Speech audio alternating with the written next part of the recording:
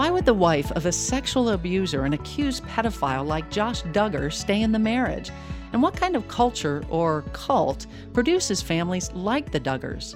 Welcome to the Roys Report, a podcast dedicated to reporting the truth and restoring the church. I'm Julie Roys, and today I'm going to be exploring what some have referred to as the Duggar cult. It's a religious system created by Bill Gothard, a strong proponent of homeschooling and the creator of the Institute in Basic Life Principles and the Advanced Training Institute. This is the religious system that the entire Duggar family is immersed in. And according to my guest today, it's a legalistic, patriarchal cult. It shames women into remaining silent about abuse. It also keeps women like Anna Duggar living in fear and unable to leave abusive husbands like Josh Duggar.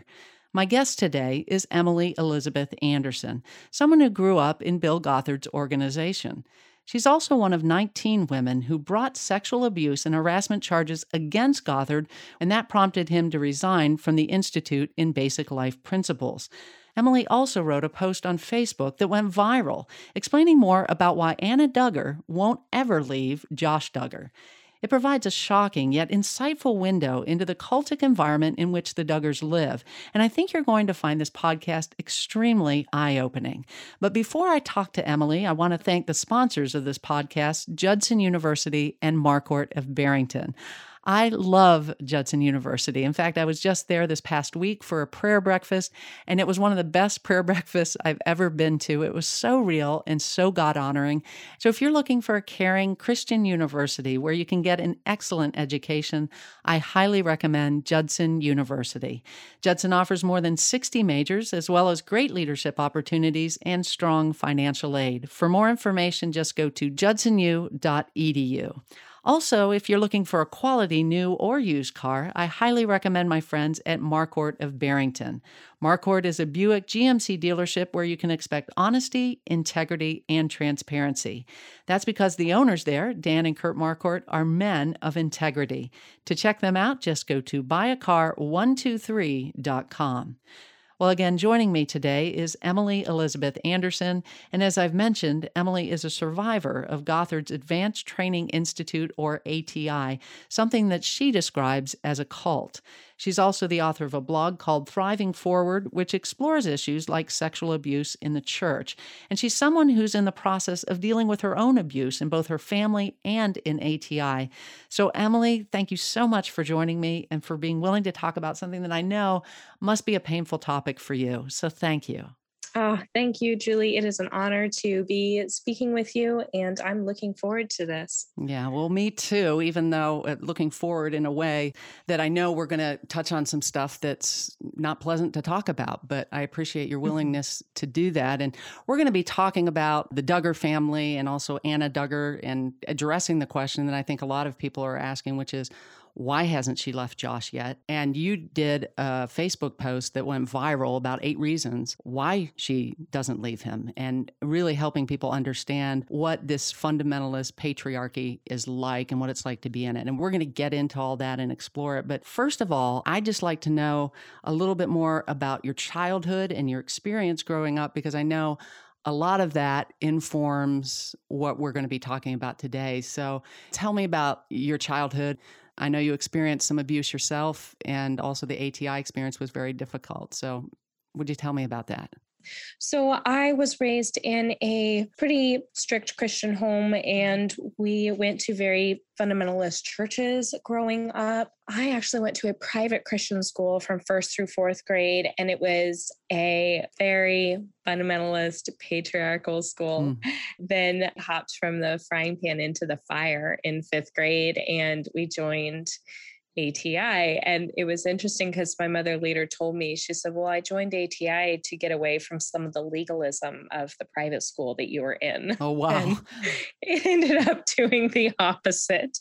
But Bill Gothard, who started the Institute in Basic Life Principles in the 60s, he had seminars where he would just pack stadiums and teach these basic life principles. And in, I believe it was 83, he he decided to start a homeschooling part of IBLP, and he called it the Advanced Training Institute. So when I refer to ATI, that's what I'm speaking about. In about 2005, 2006, my family went ahead and joined ATI. We were unusual because most ATI families have extremely large families. It was just me and my mom going through the ATI materials because my mom had fertility issues. And so we didn't have a large family. So from the get-go, we kind of felt a little odd when we go to these conferences. And it was like just me and my mom. I loved my homeschooling experience. I honestly did. And I loved being an ATI at the time. Because looking back now, I understand the ATI is a cult. And when you're in a cult, it doesn't feel like it. And it feels like paradise. And so I actually enjoyed my experience at the time because I thought that this was how Christians should live. And I thought, I'm so glad that we have Bill Gothard to teach us what the Bible really means. And when we would go to the conferences every year, I would be around all these other ATI families. And it was the highlight of my year because I felt really safe in that environment because compared to the rest of the year where I was surrounded by non-ATI families that I was, afraid of their bad influence, here at the ATI conferences, it was like, everybody's like me. Which is the hallmark of a cult, of course. Wow. But all that to say, I did have a lot of abusive experiences growing up from my father. He was a workaholic. He wasn't like a typical ATI dad where he was leading the family in Bible study every morning. I was going to say, this is a patriarchal thing. You would think your dad would have to be involved, right? Right. He actually wasn't. He never went to a single ATI conference. He never studied any of the ATI materials with my mother and I. So we really did have some oddities within our family. We didn't do the program the way that a lot of other families did.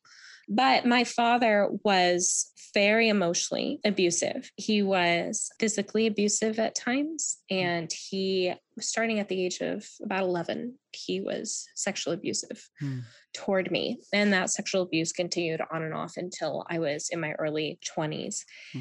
Because of the sexual abuse in particular, and just the incredible amount of stress and tension within the home, and this tension between my father appearing to not be a strong Christian leader, and yet my mother and I were in a program where we were taught the fathers were supposed to be strong Christian leaders. There was so much tension, and my little body could not handle it. And I ended up developing Crohn's disease right around the time of 11. I wasn't diagnosed till I was 13. And when I was diagnosed, the doctor said I had the worst case he had ever seen. Still, every doctor I ever see, they're like, you just don't respond the way other Crohn's patients do. And I know it's just from living in trauma for so many years. By the time I was 18, I actually went to Bill Gothard's headquarters in Chicago. I was there for 10 days along with my mother. We were there just to have some counseling because Bill was aware of my father's abusive behavior. And he said that if I came to headquarters, he would counsel me. He would call my dad on the phone and counsel my dad. And when we got there, everything he had promised us, he had stipulations for. And he said, I'm not going to counsel you unless your mother goes back home. And he wanted me to make a long-term commitment to live at the headquarters. And we weren't okay with that. Above all else, I had a chronic illness and my mother was my full-time caretaker, and I was on medication. I had to see physicians regularly.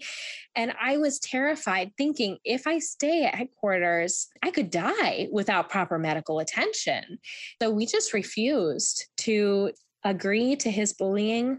And after 10 days of just nonstop arguments between the three of us, my mother and I finally decided this isn't going to work. And we decided to go back home.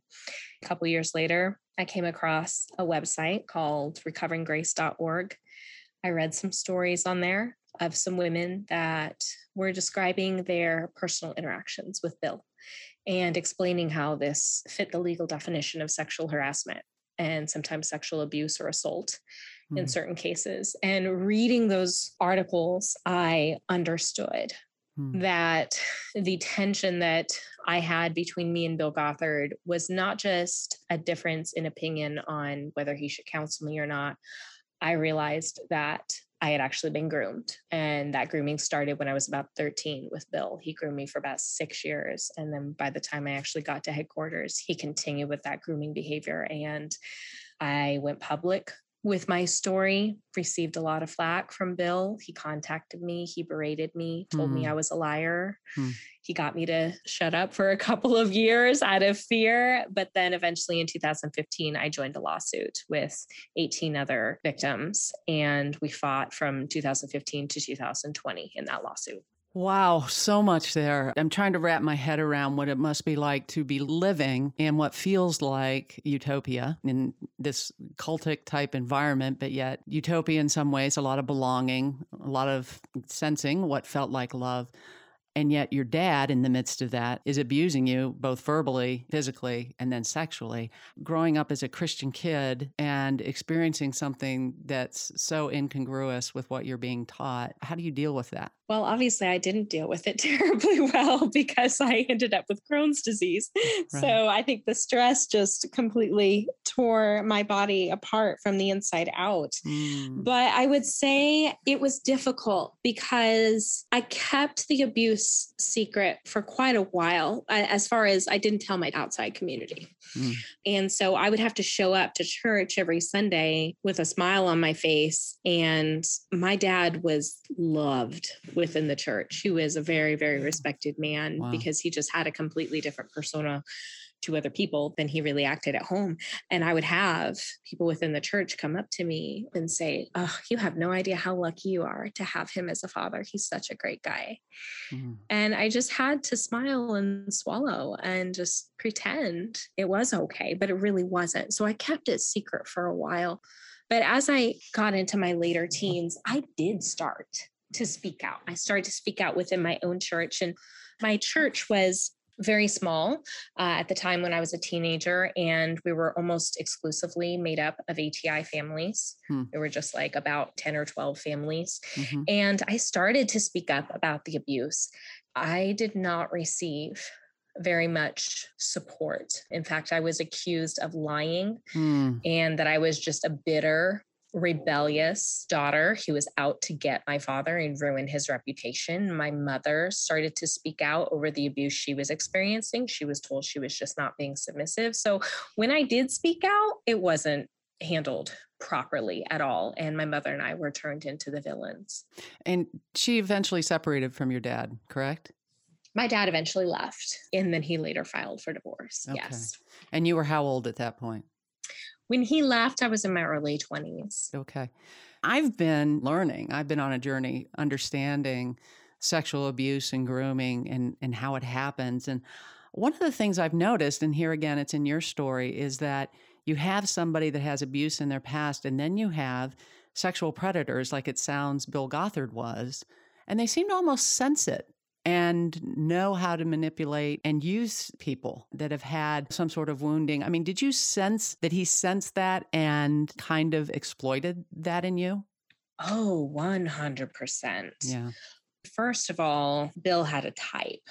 And it was kind of used as a joke. I mean, they would call them Gothard girls or Gothard's harem. And I have no idea how people saw that as okay, but they did. He had a type, generally what he liked as far as physical appearance. But then also most of the women that he groomed, not all, but most of them did have some kind of abuse happening within the home or some kind of broken family or troubled past or something like that.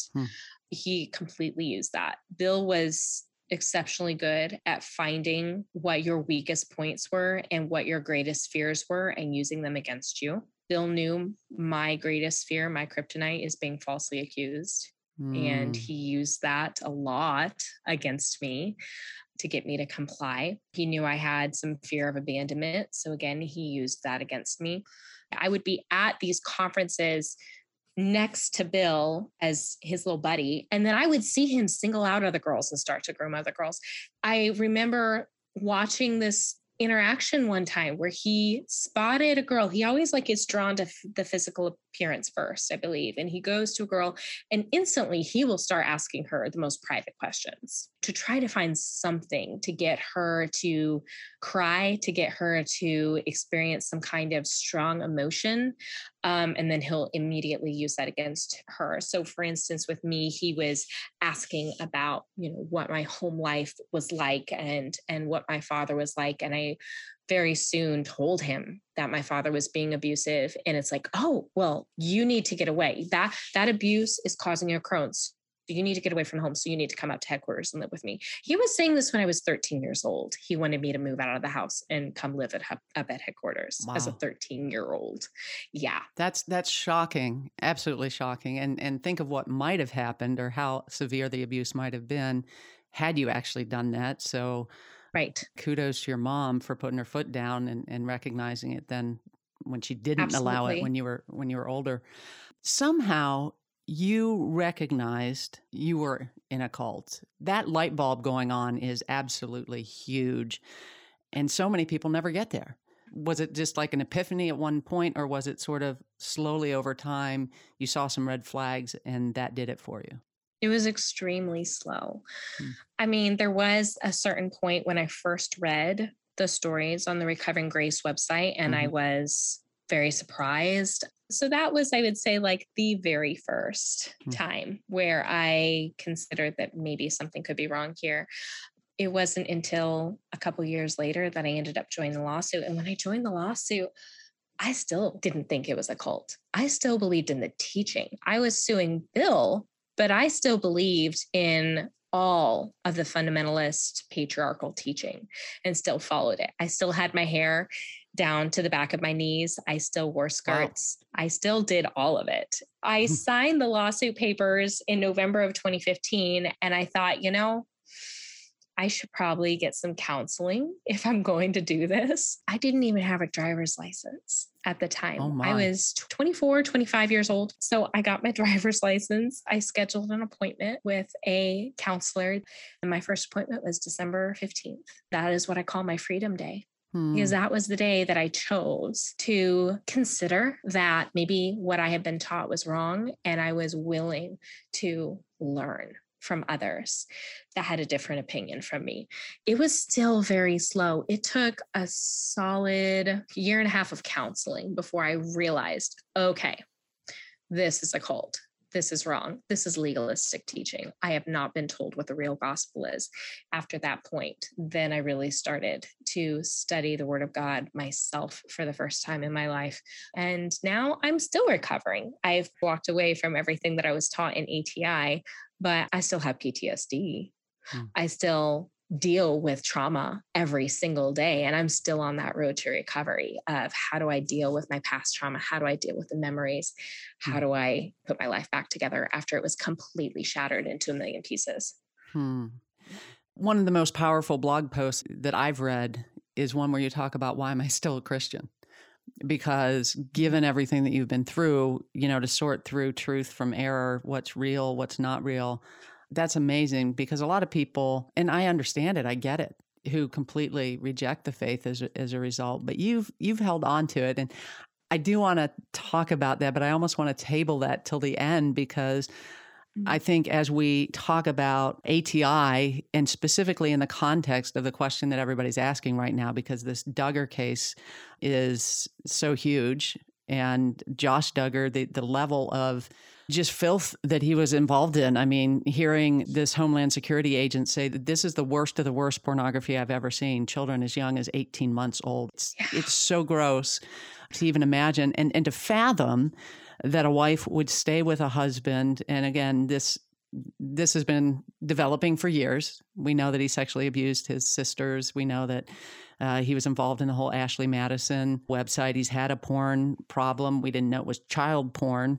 till recently. But again, I think a lot of people kind of their heads are spinning saying, how on earth could someone stay with someone? And again, I thought your Facebook post was so, so good because it gave us a window really into what it's like to be an ATI. So I'd love to just sort of unpack some of these things. One of the first things you say, Anna Duggar continues to say with Josh, one of those reasons is because one, the word abuse does not exist in ATI. Would you explain that? Yeah. And I know this from my own personal experience. As I was going through counseling and I began to understand what my father had done to me.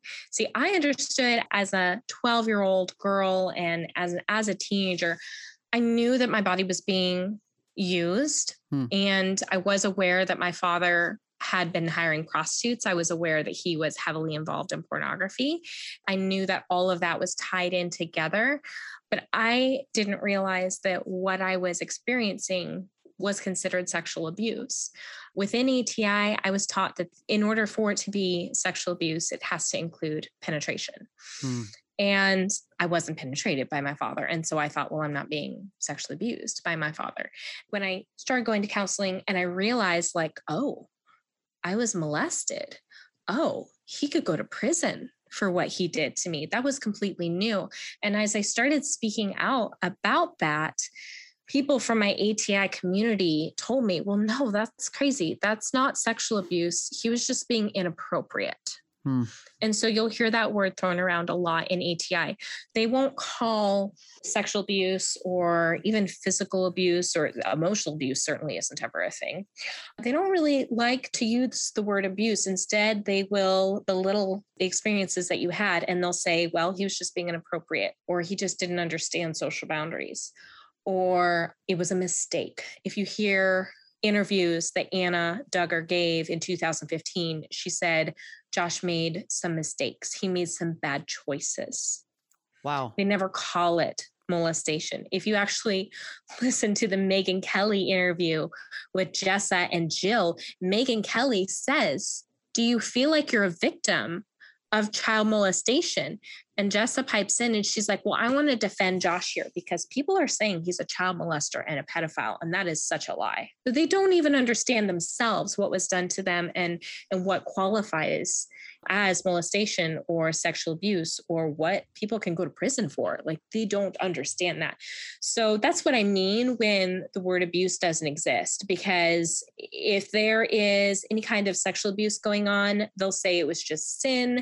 It was inappropriate. It's a moral issue. And because of that, they don't see a need to get law enforcement involved because law enforcement are worldly, according to ATI beliefs, and they don't know how to handle things properly. And so instead, this is a moral issue. This is a sin issue. It should be taken care of within the church by Christians. And so there's this huge, huge skepticism for ever bringing in law enforcement or ever speaking to any kind of secular professionals because they're not going to do this the godly way. And we want to keep this godly way, which means within the church. Wow. And it really is almost like a brainwashing that seems to be happening for so many of the people within the system. And it's interesting when you say the inappropriate comment. Gothard, his organization, did an internal investigation and found out that he had done something inappropriate. That's exactly what they labeled him. And I am curious, what was the end result of the lawsuit? You say it resolved in 2020. It did. We filed in 2015. In 2018, the plaintiffs made a decision due to several legal complexities. We made a decision to voluntarily withdraw. A month later, Bill filed a motion for sanctions against us, he was asking the judge for a monetary punishment, said that we had filed a frivolous lawsuit and he wanted compensation for emotional distress. Of all things, and wanted us to pay like a combined total of $250,000 to cover his legal fees, which he didn't even pay. IBLP paid for all of his attorney fees. So it was just kind of odd. Yeah, exactly. From 2018 till 2020, that's what we were fighting, was now the tables had turned and the plaintiffs had to defend themselves. And we ended up having a hearing in Chicago where several of the plaintiffs, including myself, we testified. The judge eventually, he ruled in favor of the women, and he declined the motion for sanctions and said that I believe the women gave credible testimony. Just because somebody decides to withdraw a lawsuit doesn't mean the lawsuit was frivolous to begin with. That's how it all ended. I mean, in one way, we didn't get the justice we wanted, but in another way, we were vindicated by a judge. That was an amazing victory. Wow. That's amazing that he tried to go after you. And that reminds me of one of the points you made about the abuse within ATI and the way that they make you think. They actually make you think that when you're abused, that you should be thankful for the abuse.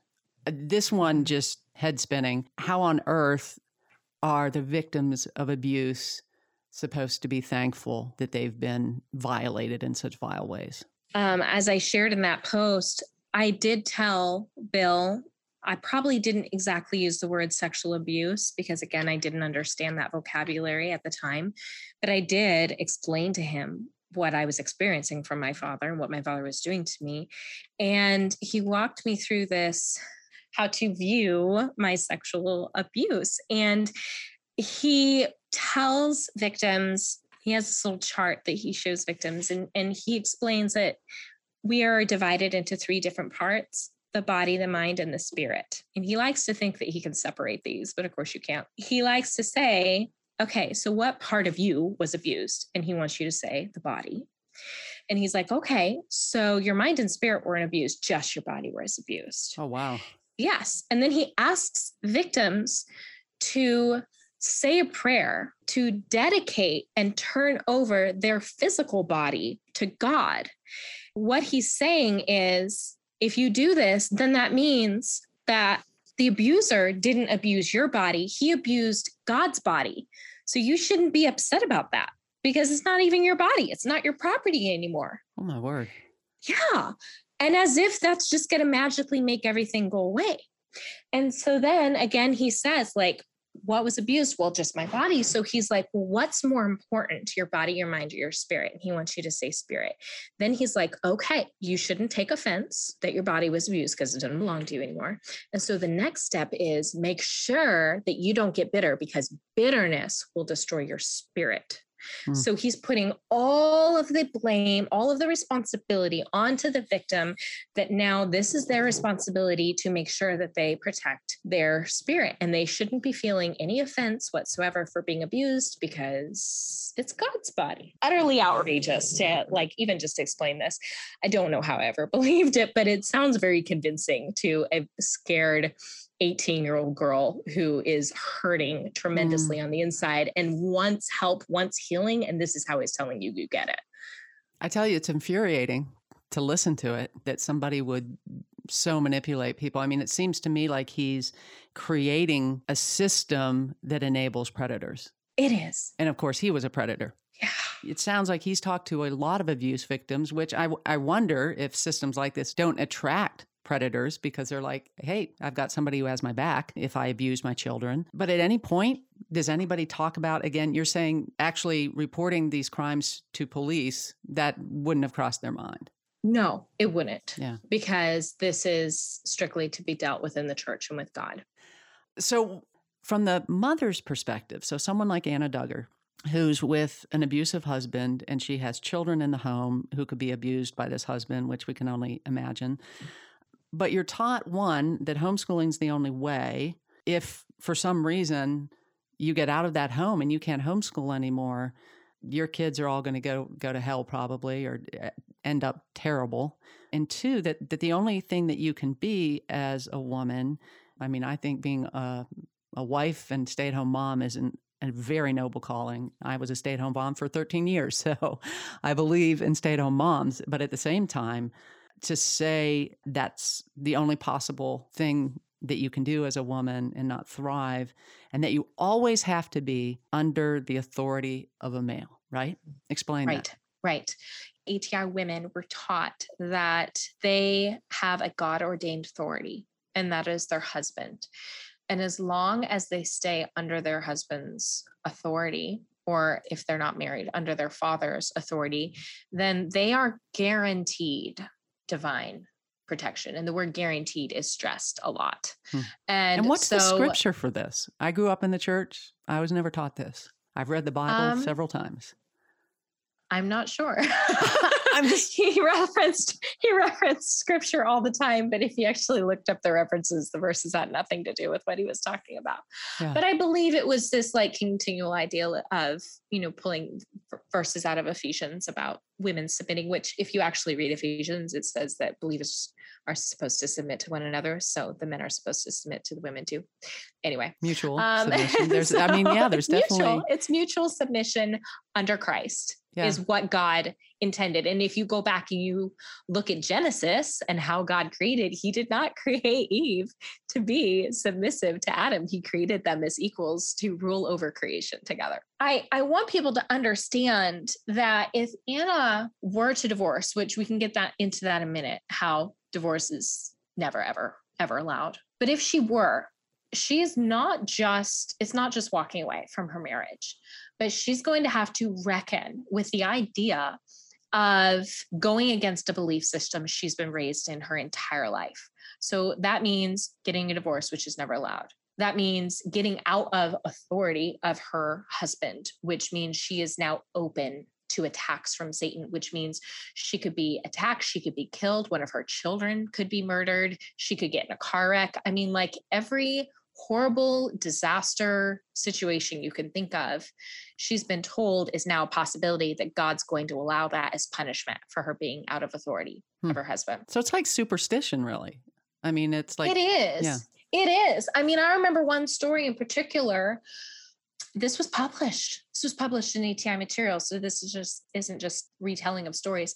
A man had a teenage daughter who got in a car wreck and was killed on impact.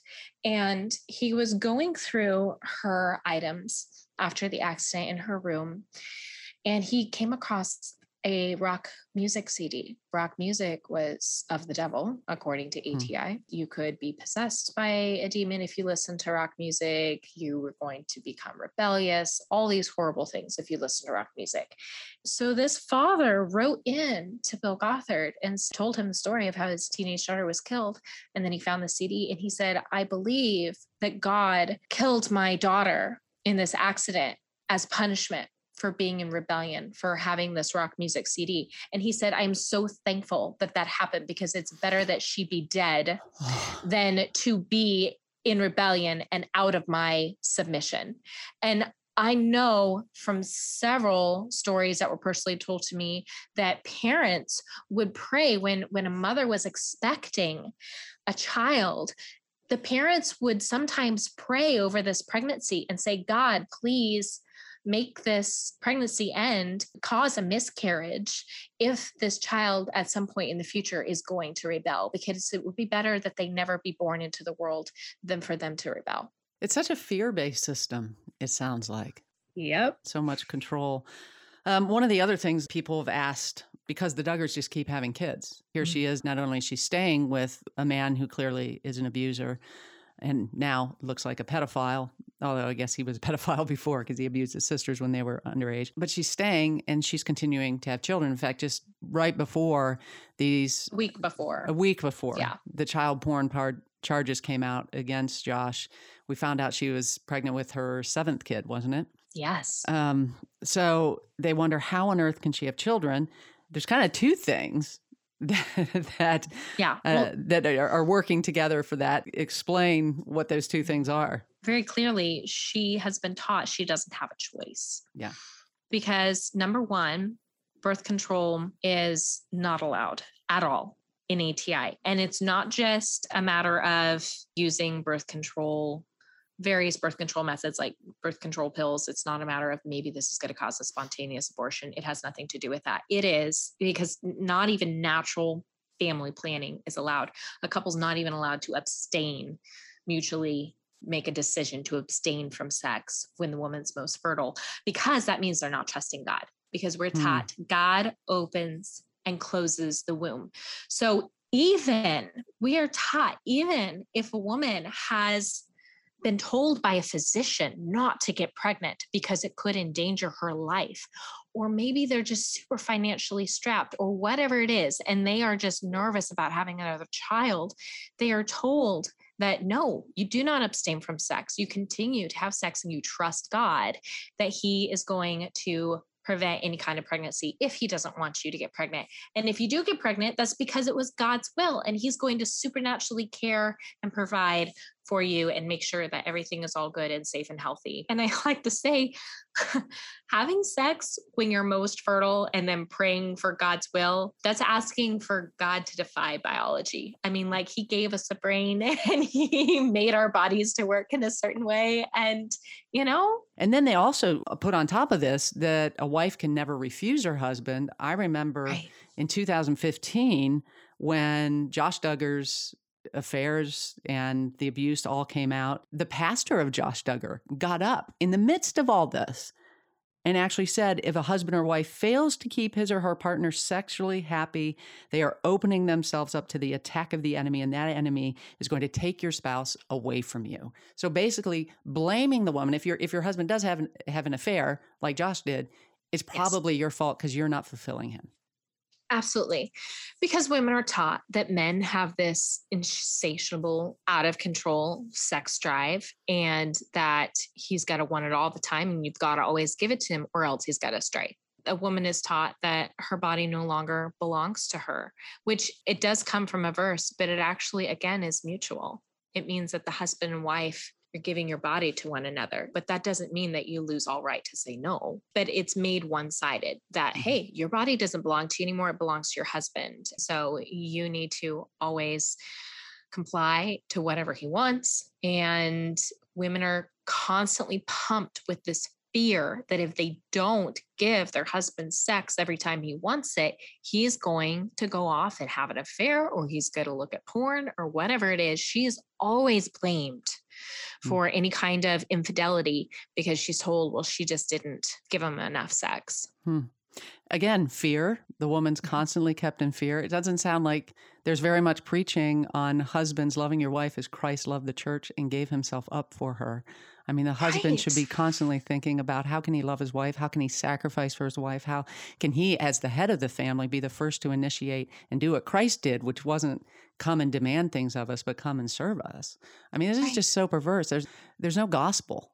Yes. There's a well-known blogger who teaches everything that ATI does. I don't know her exact connections, but she teaches all the fundamentalist teaching. And she has flat out said, it doesn't matter, just talking to the woman, it doesn't matter if you're in pain, if you're hurting, grit your teeth and bear it, because this is how you serve your husband. You continue to have sex, even if it's painful. And then for the few times she's medically not allowed. So for instance, during postpartum, when she's cleared by a physician to have sex, she is told she needs that this is an incredibly difficult time for her husband.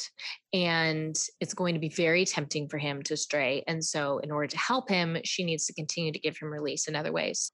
So again, it's like, never mind that this woman just went through childbirth and her body is going through massive changes and she's trying to heal from such a physically traumatic event. No, this is a hard time for the husband, and you've got to do everything you can to give him as much release as possible, or else he's going to go somewhere else and that will be your fault. This is just out and out misogyny. It's evil. Yeah. It's just absolutely evil. And then the last thing that you mentioned is that ATI followers are taught this whole practice of shunning. I mean, it's interesting to me. It's an ATI. I would expect it there. But in so many of the investigations I've done, in fact, just recently publishing on Mark Driscoll in his church, which sounds like he's rebooted Mars Hill 2.0, except it's even worse than it ever was at Mars Hill. And the shunning is ridiculous. If you show up in a picture on social media with somebody who's fallen out of favor, then you go down on the loyalty scale, on that sliding loyalty scale. And now you're not going to have any access to Driscoll. And of course, everything revolves around Driscoll. It sounds like almost everything revolved around Bill Gothard. There always seems to be some sort of cult figure that everybody's really worshiping. They're not worshiping Jesus. They're worshiping this cult figure. Did you watch people get shunned? Did you participate in shunning because you were told you had to? Yes.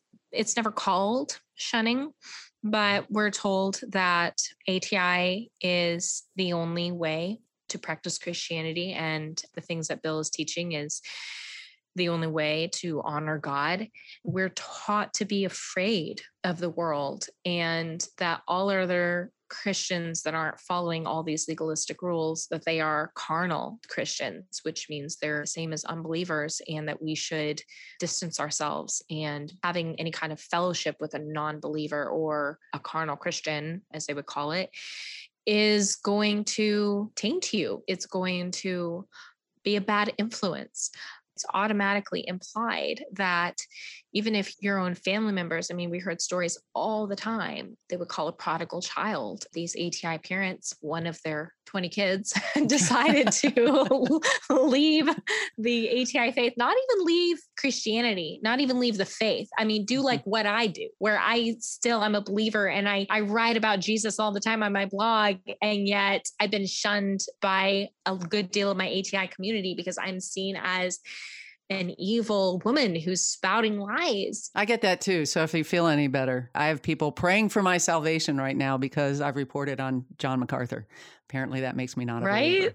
Yep. Right. Exactly. So it's certainly implied you're not to have any kind of fellowship, and you're supposed to distance yourself from anybody that believes any different than you. You're raised in a bubble. It's pretty sad. I love where you land in your post where you say Anna Duggar doesn't need our condemnation right now. She needs our love. In many ways, I'm sure she feels like she doesn't have a choice. Although I would say to everybody listening right now, I mean, if you're in a system like this, you do have a choice. You always have agency.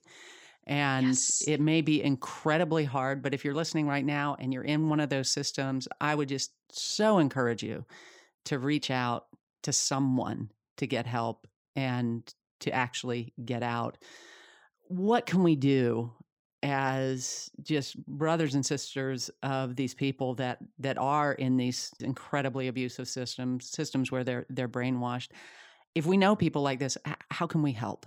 Like I said in my post, we certainly shouldn't be condemning a woman who has continued to stay, because she's taught that by her staying, she's honoring God. I know that's what Anna has been taught, is that what she's going through right now is a trial, is testing her faith. And despite what the world would say, which means divorce, she's going to honor God by staying faithful to her husband, staying by his side, not filing for divorce or whatnot. She's going to continue to be a faithful stay-at-home mom and homeschool her children. And she believes she's been told to believe that that's going to earn God's favor and blessing.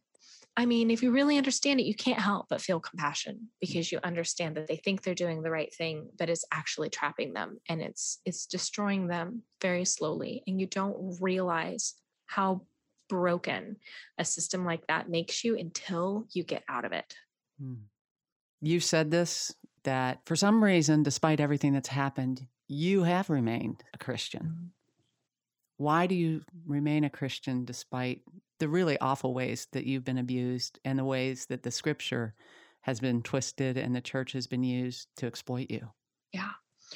Because I finally realized that all the abuse I endured was not from Jesus, and it wasn't from God, but it was from men that were not following God. And I realized there's a difference between religion and following Jesus. And I chose to walk away from religion, and I chose to follow Jesus. Jesus is my safe haven. He is my rock. He is the source of truth for me. So as I'm going through this deconstruction process of trying to figure out what is truth, I can keep looking to Jesus because I know he's truth. Now that I understand who he really is, I understand that he's the one I can turn to when I mess up.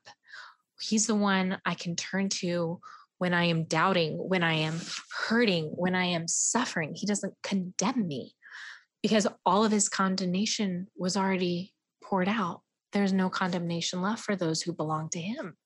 And so I realize now he's not this authoritative figure that I have to be afraid of constantly earning his favor by doing actions. I already realize I already have it, and he's safe, and he's the ultimate one that I can come to in my most weakest, vulnerable, hurting moments.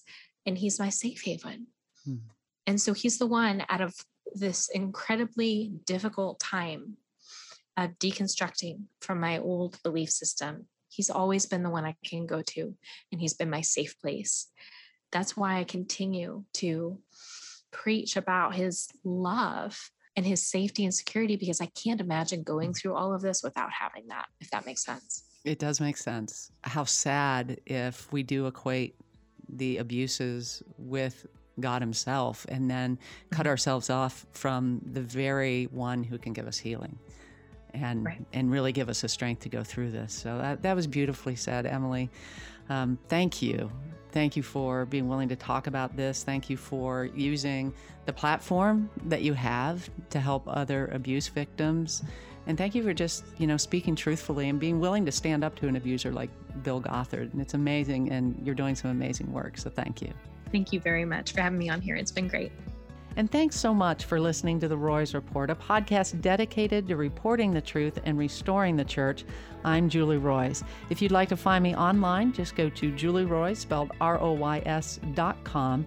Also, please subscribe to The Roys Report on Apple Podcasts or Google Podcasts. That way you'll never miss an episode. And while you're at it, we'd really appreciate it if you'd help us spread the word about the podcast by leaving a review. And then if you could, share the podcast on social media. We'd really appreciate that as well. Again, thanks so much for joining me today. Hope you have a great day, and God bless.